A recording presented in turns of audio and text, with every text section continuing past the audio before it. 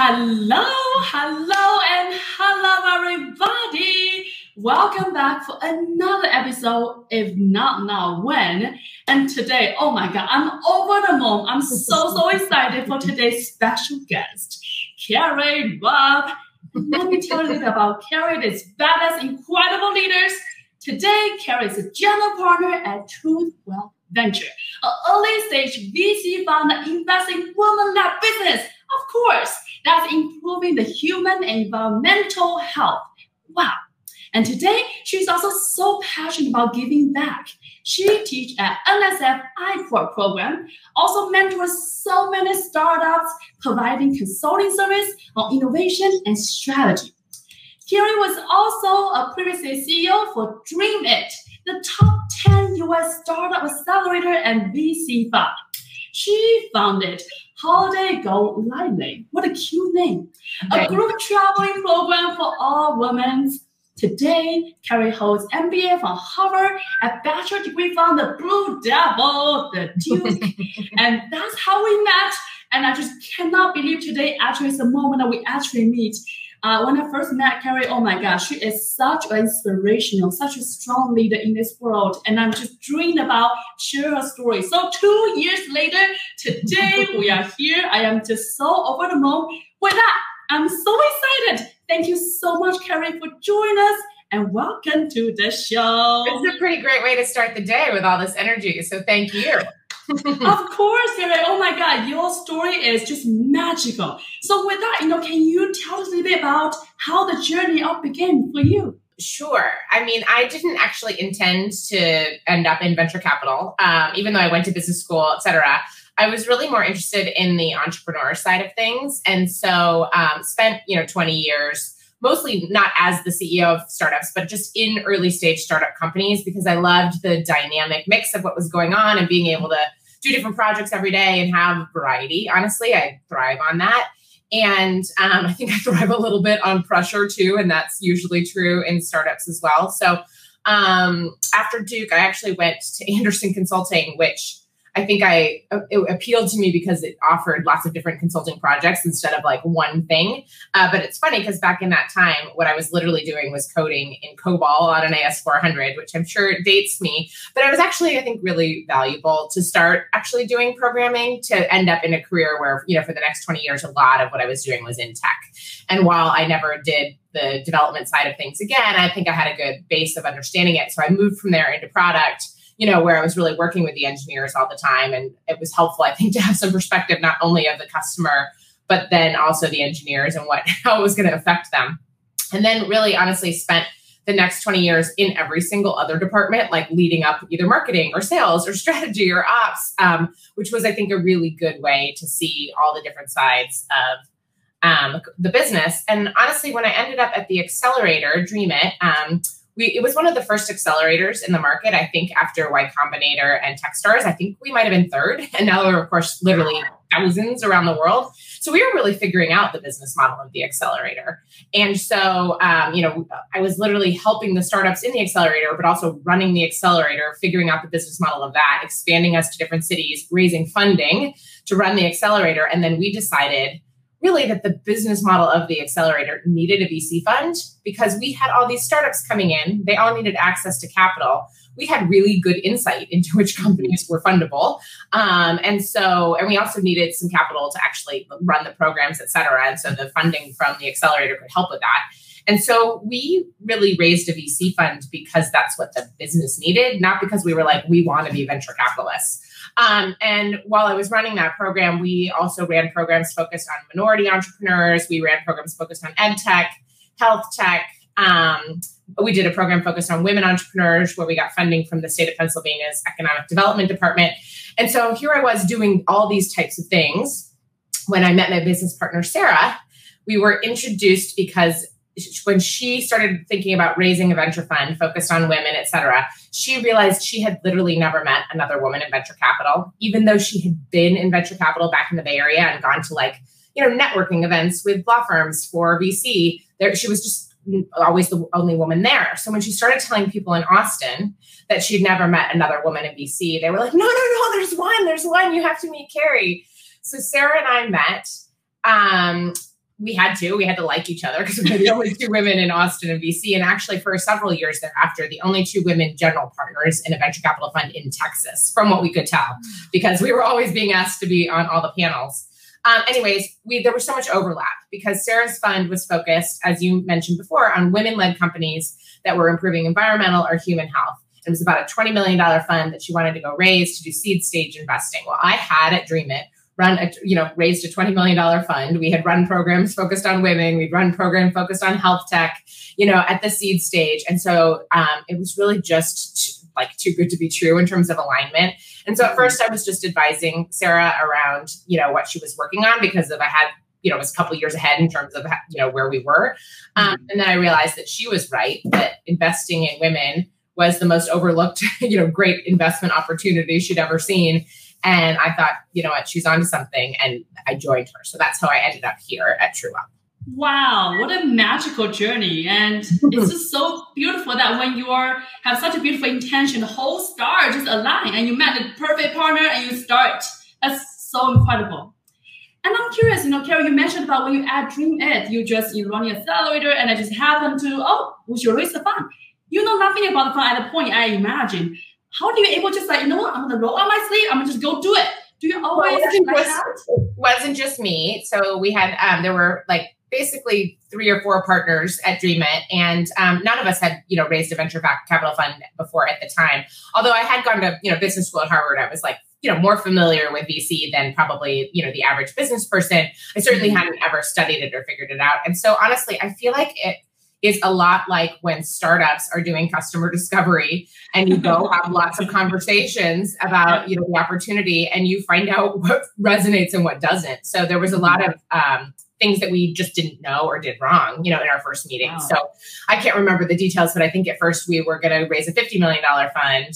And then we went to go start talking to potential investors and kind of find out, because of the dynamics of how many investors you can have in a fund, how big the checks are that they're likely to write for a first time fund, how many startups we were going to invest in, et cetera, that really it's pretty hard to raise 50 as your first fund if you aren't going to have, if you're going to be doing seed stage checks, et cetera. And so, triangulated around and we're like, oh, maybe it's a $20 million fund, for example. And understanding who the investors are in first time funds. So, usually most of the venture capital dollars come from big institutions. So pension funds and foundations and university endowments, et cetera, big banking platforms that are aggregating lots of high net worth, dollars and their own banking money. But those big institutions invest in funds that have been around for a while and have a track record and, history. And they often also have to write really big checks because they're managing so much money. If they're going to go to the effort of doing the due diligence on something, they've got to be able to put a lot of money to work because they don't have enough time to do lots and lots and lots of little projects with due diligence. And so if you're a small fund raising 20 and you're new, you don't have a track record, those parties aren't going to invest in you. You have to find the equivalent of the angel investors of the fund world. And those are generally, extremely high net worth individuals, family offices, maybe sometimes family foundations. And so, when we were raising this fund at DreamIt, we didn't know that at first. We were actually going to a lot of other venture capital funds thinking that they might want to put some money into our accelerator as a way to seed, early stage deals that might come into their funnel. And while that's not out of the question, some VC funds do that. Sometimes they do it out of their marketing dollars. Sometimes they have the discretion to do that out of their investment dollars. It's not normal because usually their investors, their LPs, are choosing them to choose the companies, not choosing them to choose a fund to choose the company. There's just too many intermediaries and actually, people taking fees along the way. And so we really had to do the same kind of iterative figuring out product market fit that an entrepreneur does, when they're trying to figure out who their market is and having lots of conversations and learning and pivoting along the way. So that's how we raised, Fund 1 at DreamIt. I'm curious, Carrie, do you never afraid? Because what you said is wow, that's an incredible project. You have no idea, it's your first time, but you just go as you learn. But do you always like this? Well, I would say, okay, so during the DreamIt time, I think I was less afraid because we had other components of the business model that were working. And, we could have kept doing, some of the business models of accelerators are challenging, which I think is why some accelerators ebb and flow. But we had funding from different sources to run the programming. And if we just wanted to keep doing the programming, I think we could have found ways to do that for at least some period of time. So the fund wasn't a critical dimension, although I think it changed the game and made the business much more interesting. I would say when Sarah and I were raising our first fund, that had its scary moments. So when we first started going out to raise, we had some mentors, other successful women in Austin who had kind of been there in the past, who essentially told us it was hard in a way that they were saying it's hard and you're not going to pull it off. Kind of, it's hard. And of course, I think Sarah and I, as like driven, stubborn people, were like, no, we will, and overcame that. But it's hard, but here's how I'll help you. It's hard and you're not going to do it. And so we went off to start doing it. And by the way, raising a venture capital fund really is hard. Like if you look at the data, and of course it's hard to know the denominator because you don't know how many people tried and failed that never got on the radar. But most of the data says at least 50% of people who go to try to raise a first fund fail. And at least 50% of those who do actually raise about half of what they meant to raise. And those numbers are probably not, specifically accurate, but the premise is the same. So it is really hard to raise a first time fund. And so when we went to start doing it, then we just started realizing, okay, it's hard work, right? So we had to like get a CRM and learn how to, you have to run a sales process essentially when you're fundraising, which is a completely different set of skills than what you use to actually choose investments and like help serve the companies and sit on their boards and ride them through and do portfolio construction. And that's what you think being a VC is. But also if you're in a fund where you're the partner who has to raise the fund, you have a completely different set of skills you have to get good at, which is selling. And so we, got a CRM and learned a process and figured out how to close and like did all those things. And then we thought, oh, it's just hard work. So people are saying it's hard, but it's hard work and we're hard workers. So if we just do the hard work, we'll get there. And then we kept working and working and working. And we're like, oh no, it's really hard. So it took us about 2 years and 4 months to raise fund one. So it's a really long process. And for the first part of it, until you get to a first close, you're not getting paid and you don't know that you're going to get paid. And then, you figure out an amount that is enough to move forward that allows you to say, okay, for the people we've soft circled to date, we're going to collect their money and get going with, some portion of the money that we want to raise in aggregate. Well, guess what happens then? So I can't remember the first close. Let's say we did 5 of 20. I can't remember exactly. Now you've got that money committed. You are obligated to invest their money. I mean, there's an off where you could go back to them and say, hey, look, I'm going to return your money. We're not going to do it. But it's at that point you've said, hey, we're hitting go. Now you have a $5 million fund, which doesn't pay you enough to eat, right? It's like you're getting paid something and now you're obligated to run it and start doing those investments, but you don't have no guarantee that you're going to get the rest of it. And now you're sort of stuck in the middle. I think it's like expression is sort of half pregnant. Like you can't really be half pregnant, but like with the fund, that's sort of where you are. And so that's scary. Because as we got closer and closer to, our final deadline and really needed to say this is the fund, you just don't know if you're going to get there. And people will tell you that so many people wait to the deadline. And it's true in other parts of life, right? With applications that are due, whether it's for college or when I ran the accelerator, I would run the numbers and literally 70% of the applications would come in the last hour and 50 in the last minute. So it wasn't even just in the weeks leading up to the application. It was literally down to the, 11:59 PM. I would get a huge deluge of applications. Well, same thing happens with investing in a fund. And so when we finally set that final deadline, I sort of like to joke, but it's kind of true, that it took us 2 years and 3 months to raise $10 million. And it took us a month to raise the second $10 million because almost all of that money came in the last month. So you can imagine in the months leading up to that, we were still only halfway there. We thought, oh my gosh, are we even going to get there? And really the final call to action wasn't all of a sudden we met all these new people in the last month. It was all the mining and the continual touch points and the communications and the building up of a big enough pipeline over the course of those prior months that then we were able to close in that last month. But I think even if I were in that position again and I were telling myself that's what could happen, it would still not be a comfortable place to be, because you don't know. I mean, hopefully that your touch points along the way and the stuff that you built up was convincing. And so therefore, when you have a big enough pipeline and you hit the close, they're in. But you don't know that until you've made the call, right? So I would say, yes, we were scared at that point. Wow. And at those moments, Carrie, what keep you going? When it's so hard, how do you show up second day? You know what? I'm going to do this, even though I don't know if I'm going to ever hit it. How do you?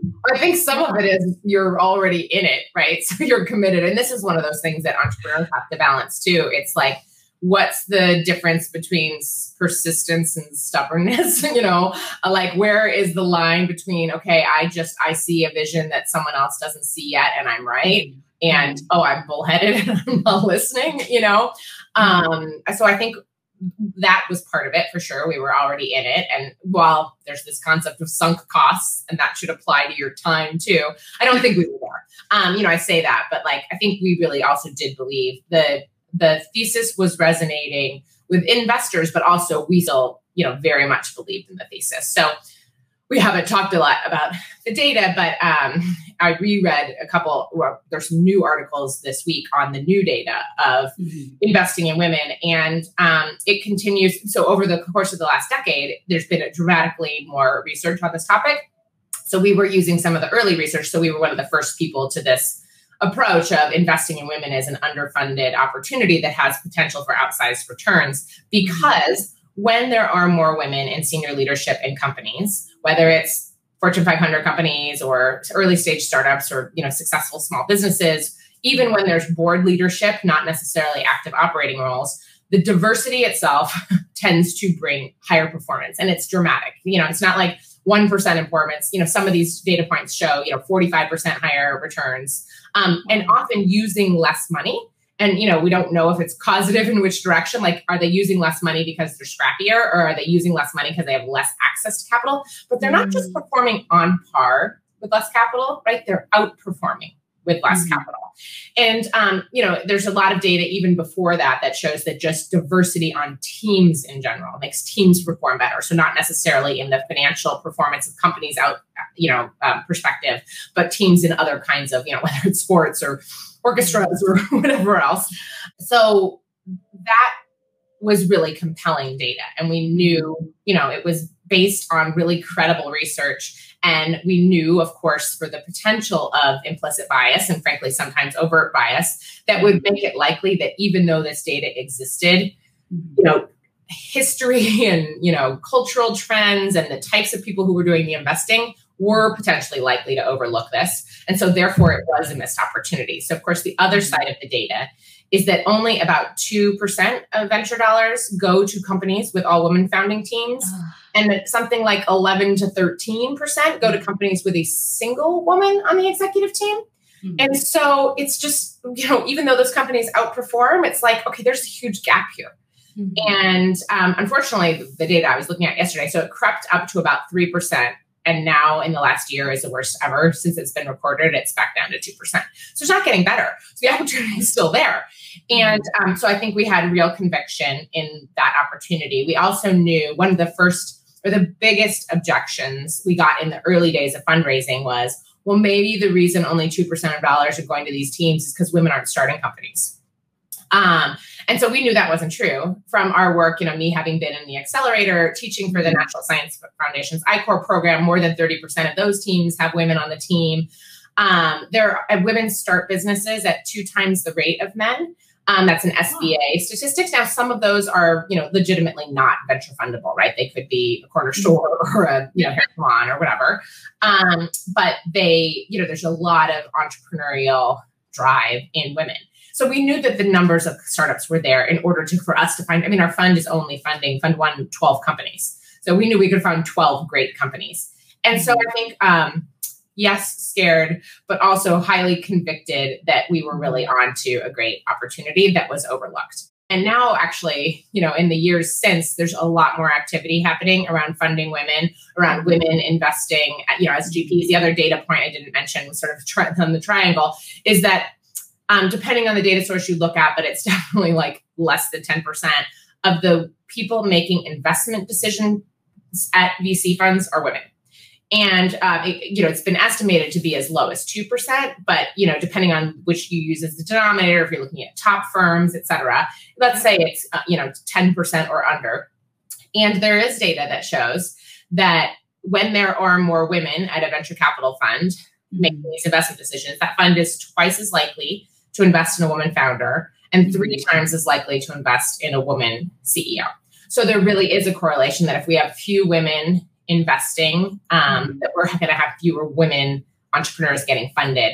And there's a couple different reasons for that. Some of it's networks, some of it's pattern matching, some of it's understanding the company. Not all women are starting companies focused on women, but the companies focused on women's issues, whether it's femtech or, frankly, aging, where adult daughters and daughters-in-law are doing most of the caretaking of their seniors, other types of products. There are a lot of times that the male investors don't get the issue, not just if it's makeup or, something that's, women focused, but literally things that might be, healthcare or, senior care, et cetera, because they aren't generally the ones feeling the pain. And that maybe shouldn't matter hypothetically, but often it does, right? You've got to resonate with the thesis of the startup, and we need diverse people looking at startups to understand diverse problems if we want to solve, all our community is very diverse. If we're only solving the problems that the, elite white men who have traditionally been in venture capital feel, we're not going to solve the problems and the opportunities for other types of, cultures. It's shocking to still, hear those statistics. And, I'm curious, Carrie, today you are such a catalyst, really speaking up for female-led businesses. And, you have so much passion. I'm curious, outside from statistics, what is your why? Why does it matter so much to you? That's funny. I don't stop and think about that very often. I mean, I do think as a woman who's been in this sector, in my early days of my career, I was not aware of my gender and like how it was underrepresented in the roles I was in.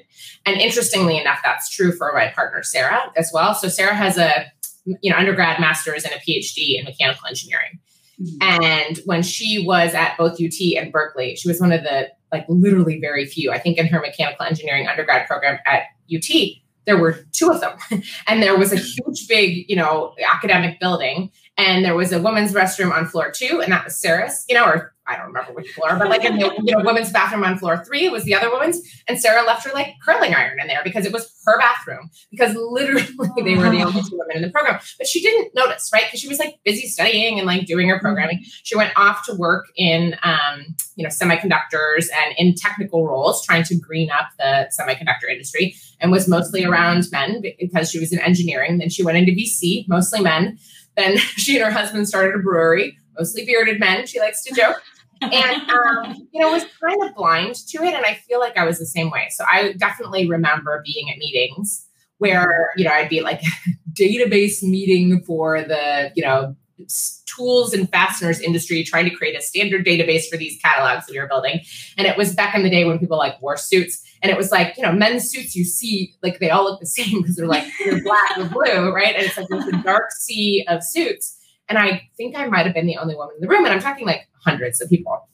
And I think in that case, I was oh, weird, but I didn't spend my days thinking I'm the minority and I'm oppressed, et cetera. I was just kind of pursuing my thing. And then when you start to realize and start to see the numbers. So when I was at Dream It, before we ran this program focused on women, we started to look at the cohorts that we would bring in.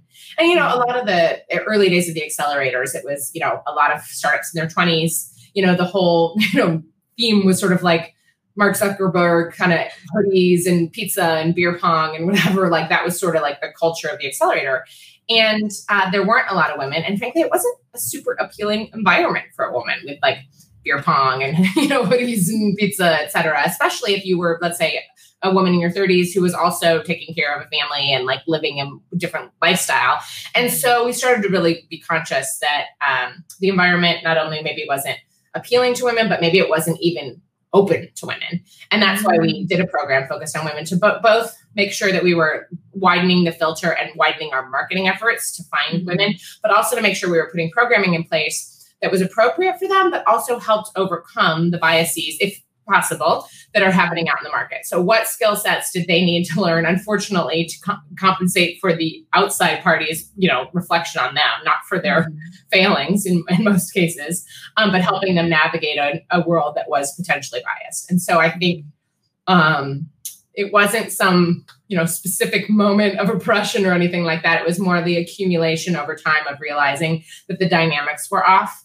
And, especially feeling, at least myself, that I'm very capable, and seeing lots of other women around me being capable, and to think that you were being hamstrung, by outside forces, like wanting to fix that so that you weren't being held back by that. That's incredible. And I love that you describe a room full of the suit, blue and gray and white. You never want a fitting, quote unquote. You never felt that pressure. I love that, because I think today when I speak to other female entrepreneurs, oftentimes she or her perspective will be, oh my God, I want to fit in. Do you always so strong about who you are and you're always confident about that? I think it's hard to look back and know. I certainly am now. Maybe it's, again, what's the balance of stubbornness? Yeah. The data is really empowering, I will tell you. So this is just an interesting example. So when we were fundraising, a lot of for True Wealth Ventures, a lot of the funding for funds like ours comes from family offices, which are high net worth families that literally have a team of people who just manage their money. It's a great place to be, who are, taking the family's wealth and then making sure to build upon it, et cetera. And so, they're super high net worth people, and that can, they kind of come with the power and the trappings of that and have fancy offices, et cetera. And I remember we did a lot of our fundraising in Texas, since we're based here in Austin. We went into one of the family offices and there was literally a stuffed alligator and, guns on the wall and brown liquor bottles, and just I kind of felt like I was out of Africa or something, some hunting male kind of environment. And I felt like when I walked into the office, the guy was in a cowboy boot with his boots up on the table. Now that wasn't actually the circumstances, but it was a leaning out body language for sure. Mm-hmm. And we were here to talk about this empowering women and the capacity for them to be great business leaders. And I just thought, oh, this is just going to fall flat right now. And it might have, if we were just talking about we think women deserve more funding, rah, rah, instead of here's a thesis, here's the financial opportunity for outperformance based on, hard data from credible sources. And therefore, here's why this is an opportunity. And literally, I watched this person's body language, sit up, lean in, get engaged over the course of the discussion. And that was really empowering, to the point that, I still, can literally kind of visually see it today. But I think knowing that we were really onto something, and that we were often able to educate people, because in the early days, that data was still not, in every single Crunchbase and, article or a PitchBook article and, in the Wall Street Journal and the New York Times, it was still the data was just starting to bubble up. And so a lot of times it was new to people and they're like, really? And so now it's more widespread. It doesn't mean everyone's taken action and changed based on the data. So we'll be first to do that and, be happy to take advantage of the opportunity. I love that. You're such a catalyst for all the females in the world. So I love that. And, Carrie, today, the long journey you have, come this far, achieved so many successes. I'm curious, what is success definition for you? And with that, do you think you are successful? And what is future like? Yeah, it's funny. I was reading some post yesterday about, and I can't remember whose quote it was, but, kind of thinking about how the Declaration of Independence has the pursuit of happiness, not actually you don't have a right to happiness. You have the right to the pursuit of it. And that happiness isn't, the ephemeral, in a moment you have happiness. But I think the long lasting kind of, happiness is feeling like you've achieved, or at least for me, feeling like you've achieved something. And that you've, actually moved the ball forward on some things. And so I know at a certain point in life, people start thinking about legacy and what have they left behind? I'm not there. So I don't actually have a specific set of things I'm trying to achieve. I just see that there's so much opportunity left to make change. I mean, one of the things Sarah and I joke about, but we're not joking, but we joke about putting ourselves out of business. We would love for there to not have to be a fund that specifically has a focus on gender, because that is the smart way ultimately to do investing, right? And so us doing that as an explicit focus in the early days will hopefully provide the proof points that say, gosh, where we were being so short-sighted, that should be part of our thesis from the beginning. And we even thought about, so naming our first fund Gender Matters specifically because we thought, well, it's not just gender diversity that actually adds to outperformance, right? There's ethnic diversity actually does, socioeconomic diversity, all kinds of, when you bring different perspectives into the room, it changes the way decisions get made. It changes the way, things happen. And so while we're very focused on gender and probably will be for the foreseeable future because there's still plenty of work to be done. And actually gender is a sort of more easier thing it's been measured. It is more measurable in a lot of ways than some of the other ways of how to measure. So we can see if we're moving the needle. We would love for that to not be a specific fund thesis anymore. And so that's, one example. We certainly want to see the numbers change. And while a tiny $20 million fund and, we're targeting a $30 million fund too, is only going to move the needle so far because we can only invest in so many companies. We're also trying to help participate in this bigger platform with other women and men too, who see the thesis to change things at a bigger level. But that is going to require those institutional investors that I talked about really taking a stance and looking at this differently. Now, not just like a principled stance, but a financial opportunity stance, right? If you're a fund to fund or an institution, you're trying to make it a performing financial return. This is in your best interest to do so. So while I would love to convince them on the merits of the case for women and for diversity in general, the numbers can also convince them of the case. And it will require some changes in policy in order to get more women fund managers and to get startups investing in women, because the current dynamics don't do that. I love that. I think you have your legacy planned out already. I can totally see that. Oh my God. I'm just preaching right now when I don't think that counts. I need to move the needle. It's the effort, right? The intention that really counts. And I'm curious, Carrie, today you have, really moved through so many mountains. You are the catalyst today, really leading the change. I'm curious, what would you say to your 25 years old self?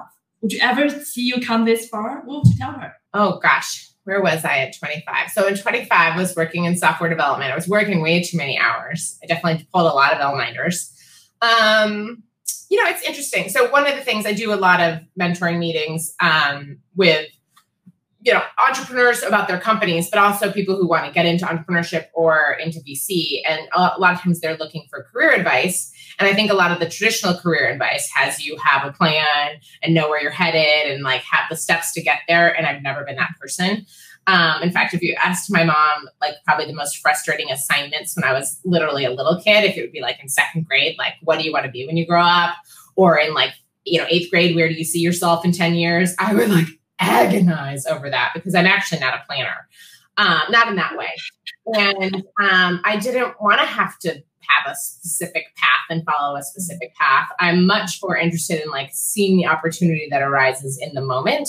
And then, the trends and whatever, and following that direction. So, to my point, when I started, I didn't intend to be in VC. In fact, I was a little bit kicking and screaming to like committing to be a partner in the fund with Sarah, because, oh my gosh, it's like not only a 10-year commitment for fund one, but really you want to do fund two and fund three. And, I'm committing to this thing for like 15 years. I got to really be ready to be in it, because in the past I had been able to do something for the period of time that it kept me engaged and sort of driven and excited. And then I could move on to the next thing.